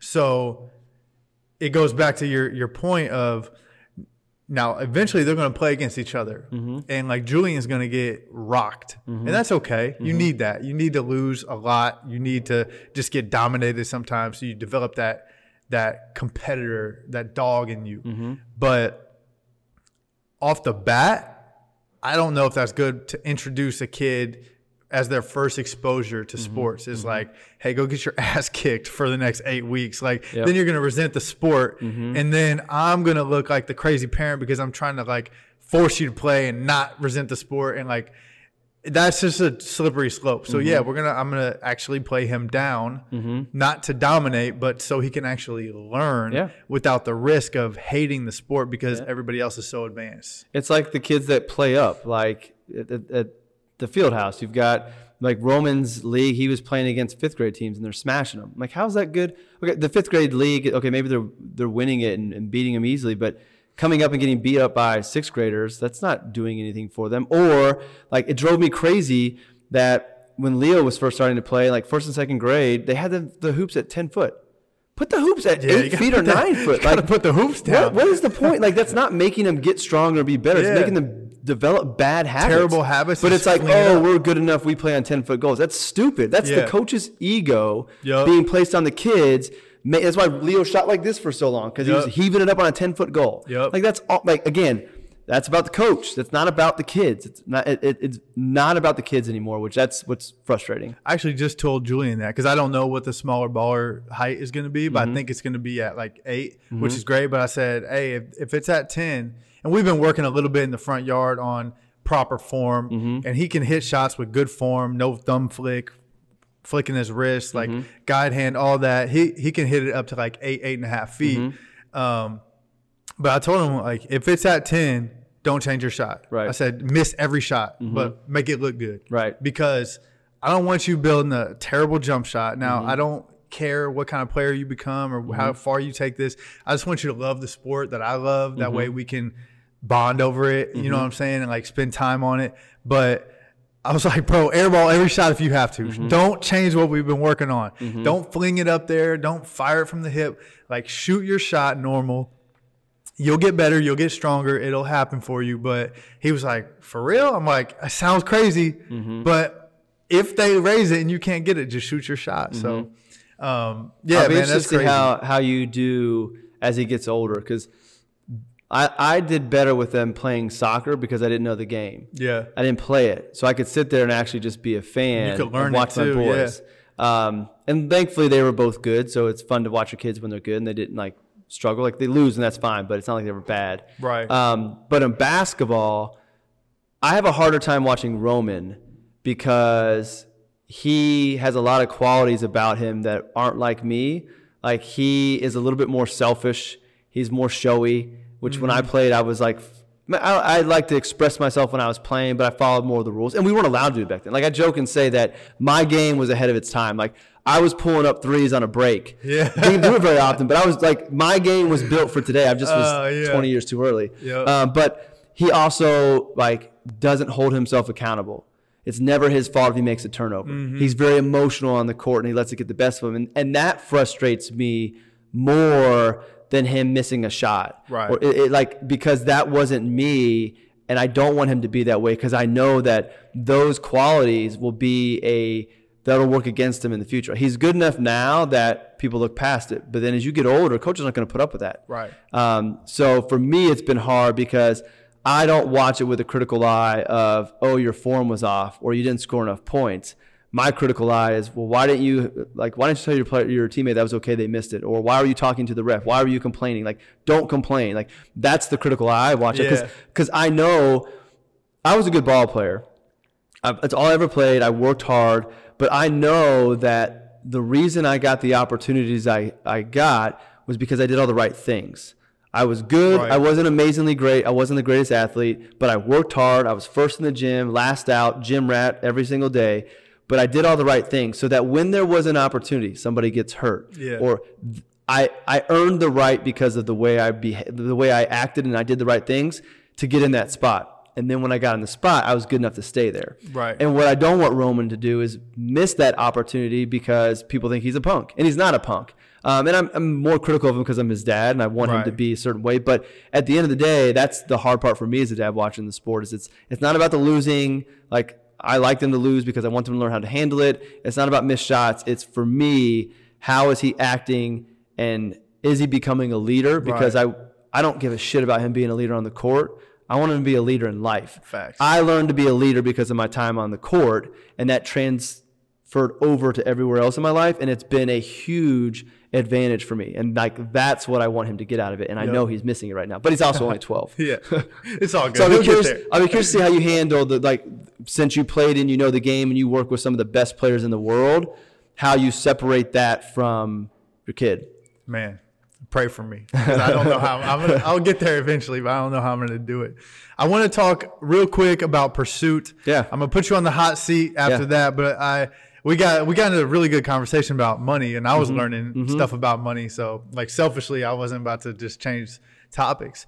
Pursuit, that's your newest pursuit. Yeah. Like, that's your newest project. Tell us what that's about and who it's for. Yeah, so Pursuit is an evolution of me as an advisor and learning, and then separating out what I think is most important from the finances. So after 18 years of working with people, I realized that a lot of people don't know who they are and what they really want out of life. A lot of people are just a cog in the wheel. They're going down this path they've set them on. And it doesn't mean it's a bad life. And for some people, that's the right life. But for a lot of people, it's not right. Right. And for whatever reason, I've always been comfortable betting on myself, taking risks, taking chances, exploring, and having the ability to do that has created a life I wouldn't trade. I own my own businesses. My wife owns her own business. We have a great life. I'm able to make my own hours. Financially, we do real well. And I'm happy. Mm-hmm. That's what I want everybody to have. I want people to have a life that is maximizing their happiness, minimizing their regret, and bringing them all the financial resources they need, and figuring out what that is. And Pursuit started as just a show. I have a blog called All About Your Benjamins that I don't write as much on it, but that was all finance. Like, that's how I grew my business. And I started doing a Friday episode called The Pursuit on All About Your Benjamins, where I just started talking about this concept of like following your passions and let that be your guide. And I really enjoyed it. And the more I started reading and thinking about those lines, I decided I was going to separate it out. So Pursuit is actually PRST. I stripped the vowels out. I don't know why I like to do that. But it's an acronym that originally stood for passions, relationship, self, and time. Like, those were the four things that were really important as you're thinking about creating your life. Find your passions, surround yourself with great people, take care of yourself, and maximize the time you have on this earth. And that's what Pursuit meant. So right now it's 7 months old. It really just consists of content. I have a weekly newsletter. I have a podcast channel. I call it a channel. So the Pursuit is on all the major ones, but you have On Our Pursuit, which is where I interview guests. So yesterday I interviewed the co-founder of a clothing brand called Municipal. You might know Municipal because Mark Wahlberg is the other co-founder of it. Marky Mark. It wasn't Mark that I talked to. It was Harry Arnett, if you watch his show. But just I interviewed cool, him. Though. Yeah, I interviewed him. I interviewed Austin Keene, who's a world champion skimboarder. So it's designed to tell the stories of people who have followed their passions. You'll be on it one day, and how they created their life and bet on themselves, because I want people to see that. I do a Friday show called The Pursuit, where it's just kind of me for 20 minutes talking about stuff. Isn't that hard? It is. So hard. Yeah, your first one at 50 minutes, I was like, damn, I couldn't do that. I don't know what I was doing. I love to talk, as you can all tell. Like, I'm not short of words, but I don't know if I have 50 minutes by myself. But the Friday ones are just more kind of like thinking about thoughts I've had from the week about anything related to Pursuit. And then I do Monday motivational Mondays, where it's just a thought to kick the week off. I was doing a daily one, but it became kind of watered down, and I wanted to shift more quality over quantity. Yeah. And then, so like my vision for it is, like, I say this because I want to make sure I put it out there. So A, it happens, but B, I'm held accountable. Yep. On Our Pursuit is going to be the only podcast that I know of that is going to one day have the biggest names, Kendrick Lamar is my dream guest, on, and then in the next episode, I mean this in no disrespect, but have Justin Ochoa on. Today's Justin Ochoa. Yeah. Because what I realize is that like the Kendrick Lamar conversation will be really fun. And for me, I want to talk to these people because I think we have great conversations. But Kendrick Lamar is not going to make very many people go out and bet on themselves and follow that dream they had because that's a different stratosphere. Can't touch him. Right. Yeah. But right now, you and I put myself in the same category. I think we're relatable. Mm-hmm. You can look at what I've been able to do or what you're doing right now. And a lot of people would say, well, if the Justins can do it, I don't think that's third person me. If the Justins can do it. Let's have another podcast called The Justins. There you go. If the Justins can do it, then surely I can do it. I've always wanted to X, Y, and Z. Or I had Box the artist, who's a local artist on that. She left her job full time and went all in on being an artist. And that's her career now. She's a visual artist that pays all the bills. And telling that story of how they got there. And ultimately, that's what I want Pursuit to be. I want Pursuit to be, I call it a collective. So my cohort's called the collective. That was designed to help people find what passion's missing in their life and how to incorporate it. Right. But the Pursuit Collective, when it's done, will be the clothing. This is a shirt that's coming out this fall. That's tough. So I like making a little clothing brand, a lifestyle brand. It will be the content arm. It will be kind of courses and retreats. I want to do a retreat in the future that says, all right, you found your passion. You've been doing it as a side hustle thing. You see that it can become a business. How do you turn it into a business? Right. So the weekend is a little bit of inspiration and motivation, but it's also business planning. And at the end of the weekend, your business is set up. So Monday, you now have a business to go run. You are following your passion, making it more. I want to have a production company. Like I like shooting little documentary videos, showing people living their passions.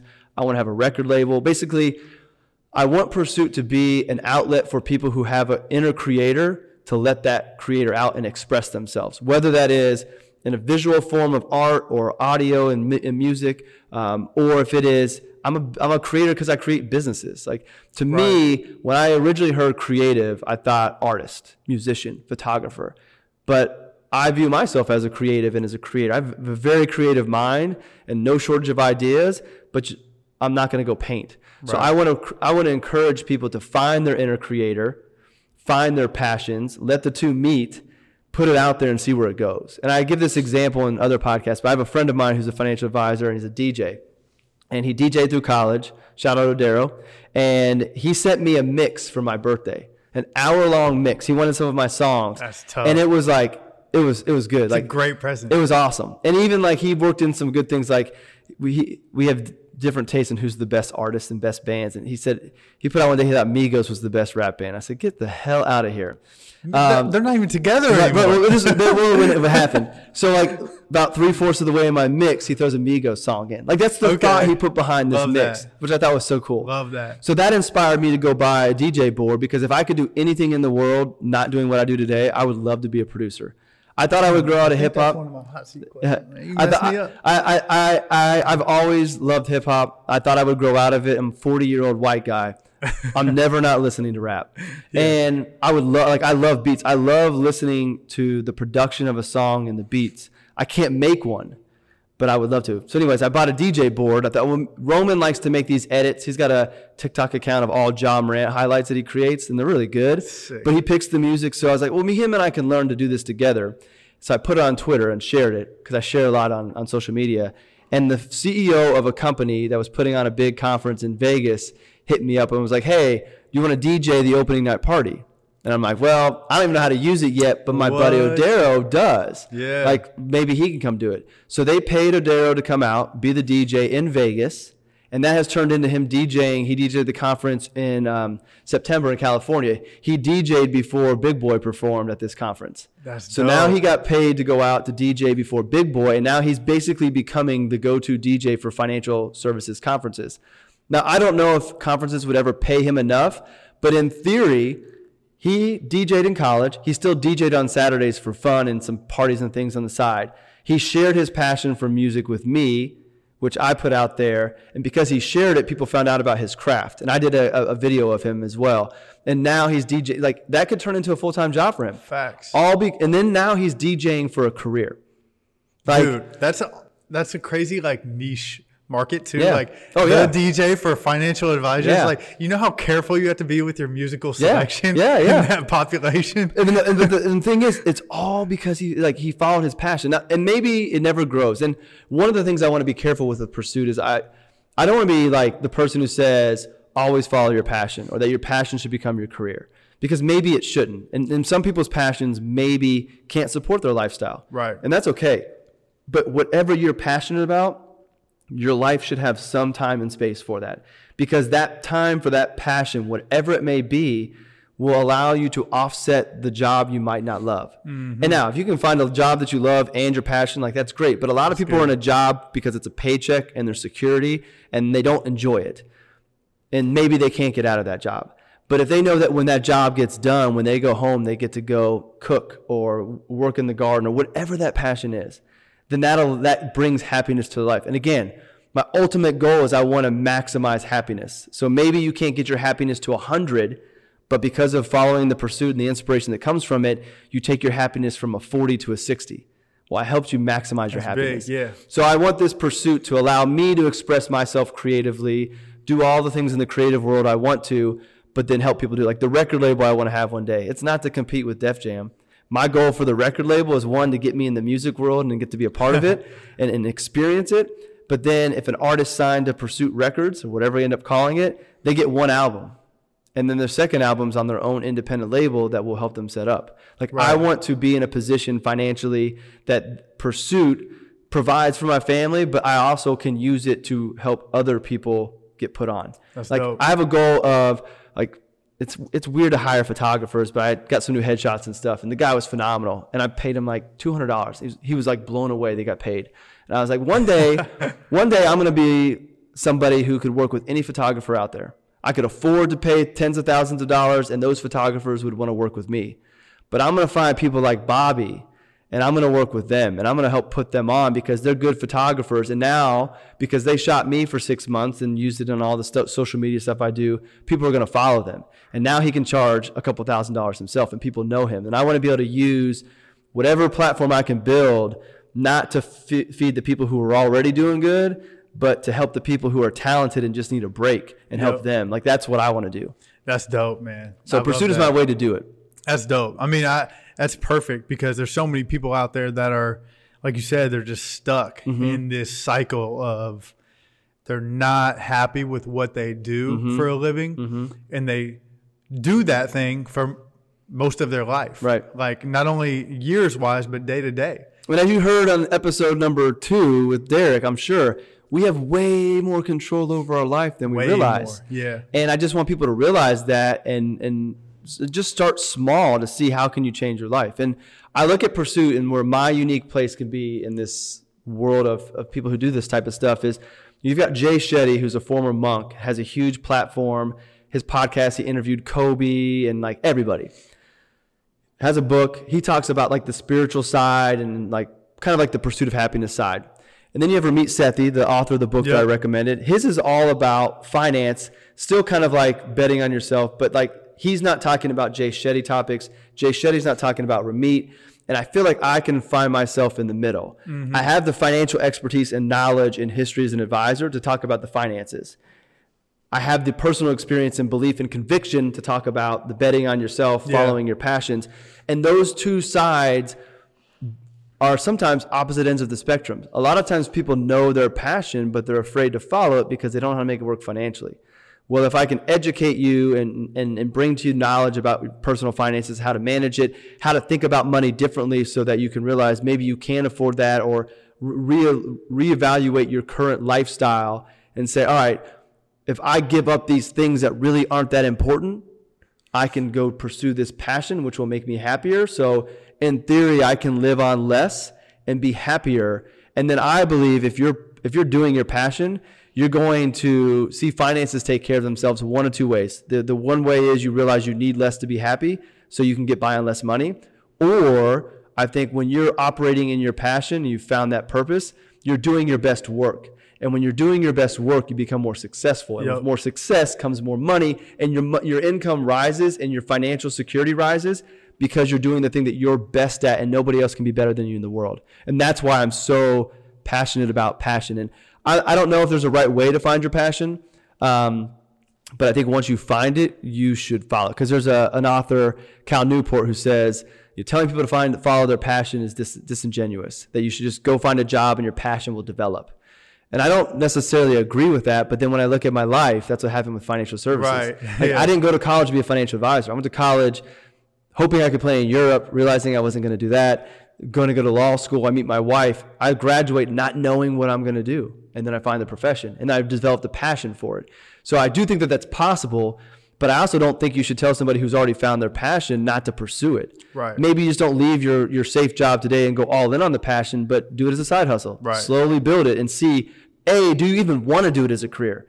Because sometimes when you follow your passion and you do it, it no longer becomes your passion because now it's a job. Yeah. So you got to test it out. So test it out to see if you want it. Test it out, see if it's sustainable. And then if so, do some planning to then go bet on yourself and go all in. Yep. And I think that leads to happiness for a lot of people. Yep. That's dope, man. I love it. So we're going to wrap it up here with the right. hot seat. I'm nervous on the 10 questions, the hot man. seat, baby. 10 questions. Again, this show and the hot seat is brought to you by Hoist today. IV level nutrition, or excuse me, IV level hydration, my favorite sports drink on the market. Let's get right into the hot seat. We got 10 questions coming at you rapid fire. You can answer them however you want to. Okay. However deeply or shallow you want to. Okay. So we're going to get right into it. What is your most embarrassing basketball story? Most embarrassing basketball story. I'm glad to say that nothing pops to mind right away.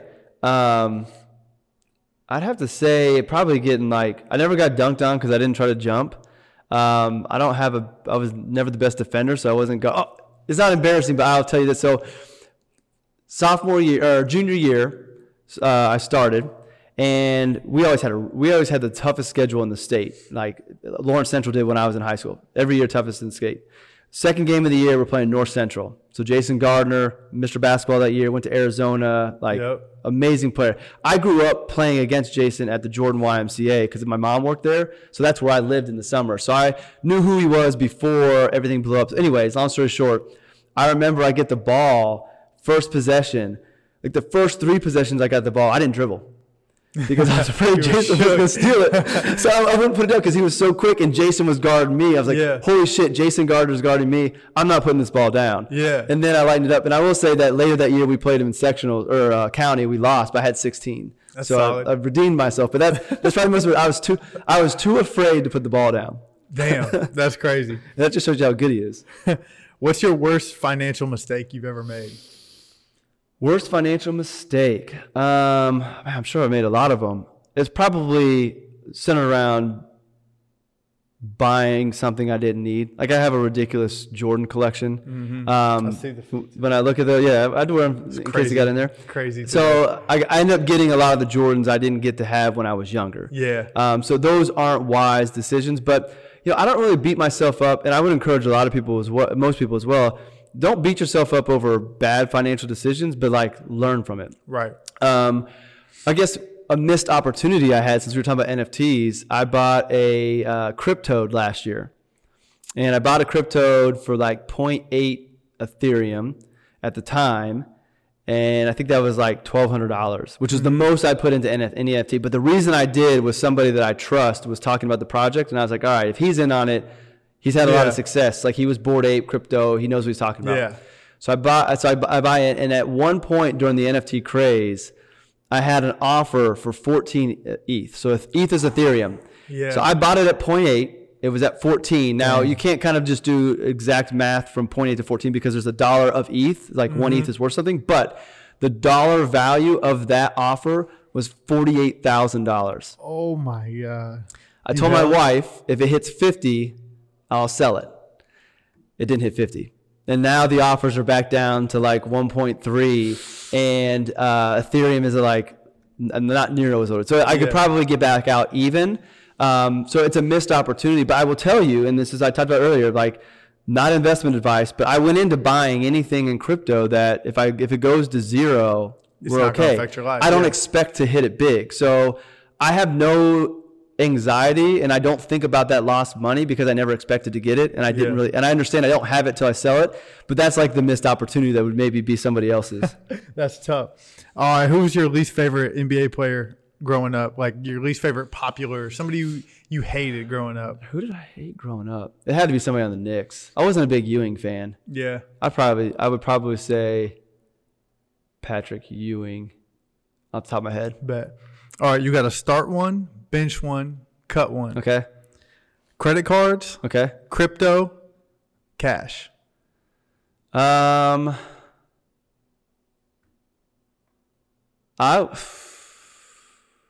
don't know. Like in the future, I could say I could cut cash because cash isn't really working. It's not doing anything for you. Like Right. it's losing purchasing power. I could leverage the credit card and then pay that off with crypto in the future. But if I'm saying for people in general, I would cut crypto. I would start cash and keep credit. That's the right way? Yep. For most people. And the reason for that is just behavioral. Yeah. Like most people are going to be better off handling cash, and that allows you to live within your means. Yep. Keeping the credit card in case you have an emergency, or if you're responsible enough to be able to leverage it and pay the bills off. Like, we are going to Cancun for New Year's. Our family's flights are free because we have a Southwest card, and I pay it off and use the points. Yeah. And the reason I cut crypto is that for most people, it's not necessary right now. Right. So that's why I went that way. Got you. All right. What's the most money you've ever spent on a pair of shoes? That's funny how this came up earlier. Yeah. I have a pair of Jordan 4s that are it's like a mint. I forget the name of the color is. I think I got them for like $325. But I would tell you, my Jordan, if I didn't wear my Jordan collection, I would have made a shit ton of money on them. Like I bought some cement 4s really low, and like they basically doubled. Yeah. So in buying those shoes, that was a reward. Yeah. So I spent a year last year working at a startup that's building a platform for advisors for crypto. So I had an additional income, and I just said, when I hit this milestone, I'm going to go buy these shoes, because that green color is like the accent on my personal website, and I like it. So it was a reward. I wouldn't go spend that much again on a pair of shoes. That's not too bad. Yeah. I was expecting worse. Nope. All right. We're similar in age. We grew up in decently similar era. You a Sega kid, Nintendo 64 kid, Atari kid, Xbox, PlayStation. What was your console growing up? So I was fortunate enough to grow up with all of them. So I had a Sega, I had an Atari. Yeah, I would have been at your crib every day. I had Atari, then I had a Nintendo, then I had a Sega Genesis. I was never a big gamer. And the games that I liked was I liked Mario and Sonic. I hated the sports game. I hated Bond because everybody else played it a lot because I was hooping. Yeah. And they would just smash me. So it was not fun to play against my friends. And then in college, I had the first Xbox. And so I would say of those, I would probably pick Nintendo just because it's more nostalgic. Like I remember smacking down the game, blowing in it to get it to work. So those games I would probably enjoy playing the most. You believe in ghosts? Yeah. Me too. Shit's weird. If you could be in any character, if you could be any movie character, like specific character from a movie for the rest of your life, who would it be? My life. Oh, man. For the rest of my life. I'm just trying to think about how lives play out. Because I was thinking Jesus Shuttlesworth. Oh, that's good. That's a good one. But I don't know how his life plays out, and I'm thinking it through. And then I'm trying to think it through of anybody else. Like, now I'm going Marvel. Like, do I want to be Doctor Strange? Or like somebody who lives infinitely and doesn't age? We'll go with Jesus. Jesus? Yeah, Jesus Shuttlesworth, not the Jesus. What was that movie, Mel Gibson? Yeah. I can't remember. Passion of the Christ? Yeah, I don't want to be that. That's not good. No. That's not good. All right, two more here.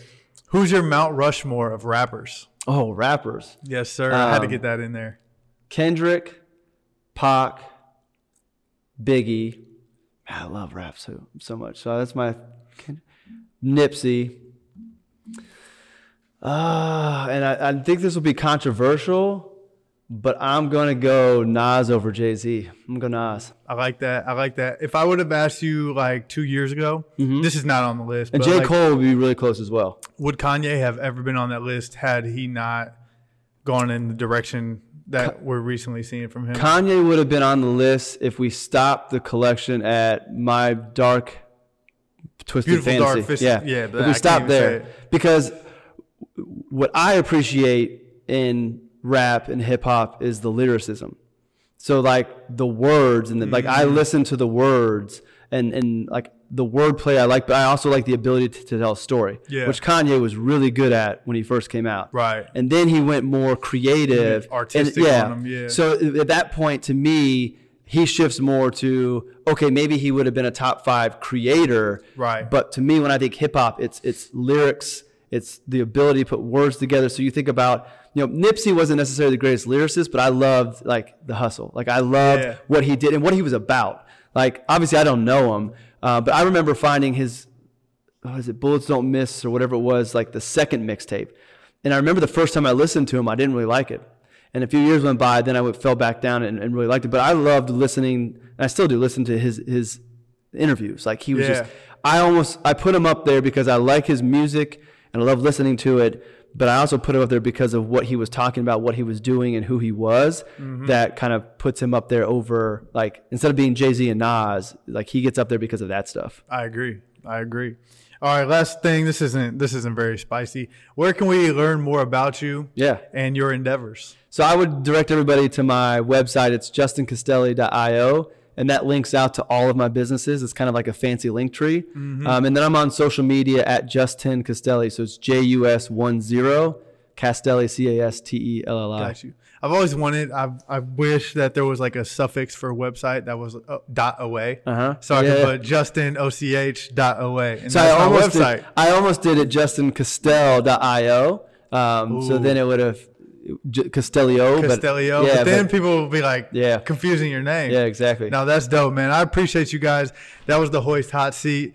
Obviously, 10 questions, rapid fire, some random Q&A, just to kind of get to know you. You know what I mean? Yeah. Like, what are you about? Like, what video games you play? So I'll throw a hot seat question back to you. This is one I always ask on my podcast. You put me on the hot seat. Yeah. I'm taking over the podcast. I'm a podcast host, so I know how to do this. Let's go. So the one I always ask, I didn't get to ask actually yesterday because we ran out of time, but if you're getting back to going to conferences, let's say you're a keynote speaker. Okay. What is the song that you come out to? And then the follow-up question to that, as you think through it, I'll give you a little more time. So what is the song you come out to? And is the song to get you hyped, or is the song to get the crowd hyped?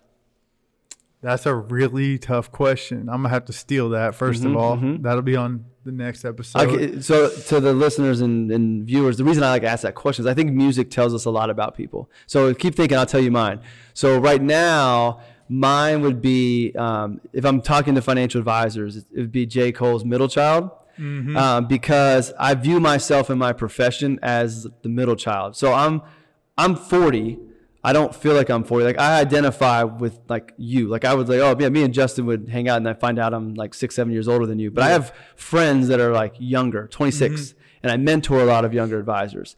So I'm able to relate and communicate and hang with the young advisors, but I can also call up all the old guys and talk to them. So I look at it as I can go between the two generations and I can bring them together. I can take the knowledge from the older advisors and what they've learned and educate the younger, and I can take the excitement, the innovation from the younger and bring that to the older. Right. And even with like I can do with crypto as well. Like you've got the advisors that have nothing to do with crypto and bring the two sides together. So middle child would be mine. So you got time to think. So what's yours? That's tough. Hold on, I got a couple in my head. I'll pull up my Spotify real quick just so I can make a final decision. All right, that's fair. But I would probably say the first one that came to mind, like when you first asked me, was Nipsey. Okay.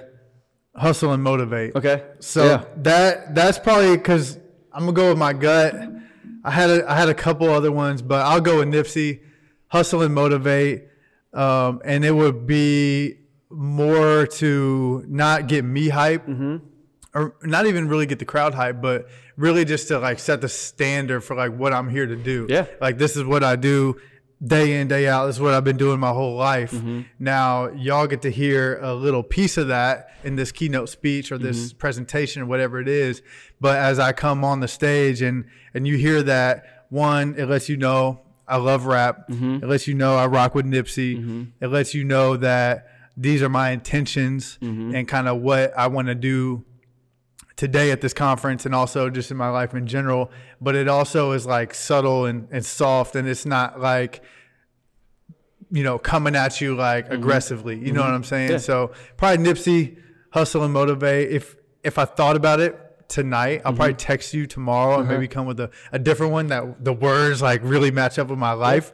But I think off the top of the head, that's pretty good. I think it's the perfect one. Appreciate it, man. Hey, I really appreciate you jumping on the show, man. I appreciate the opportunity, man. Make sure you guys check out Justin.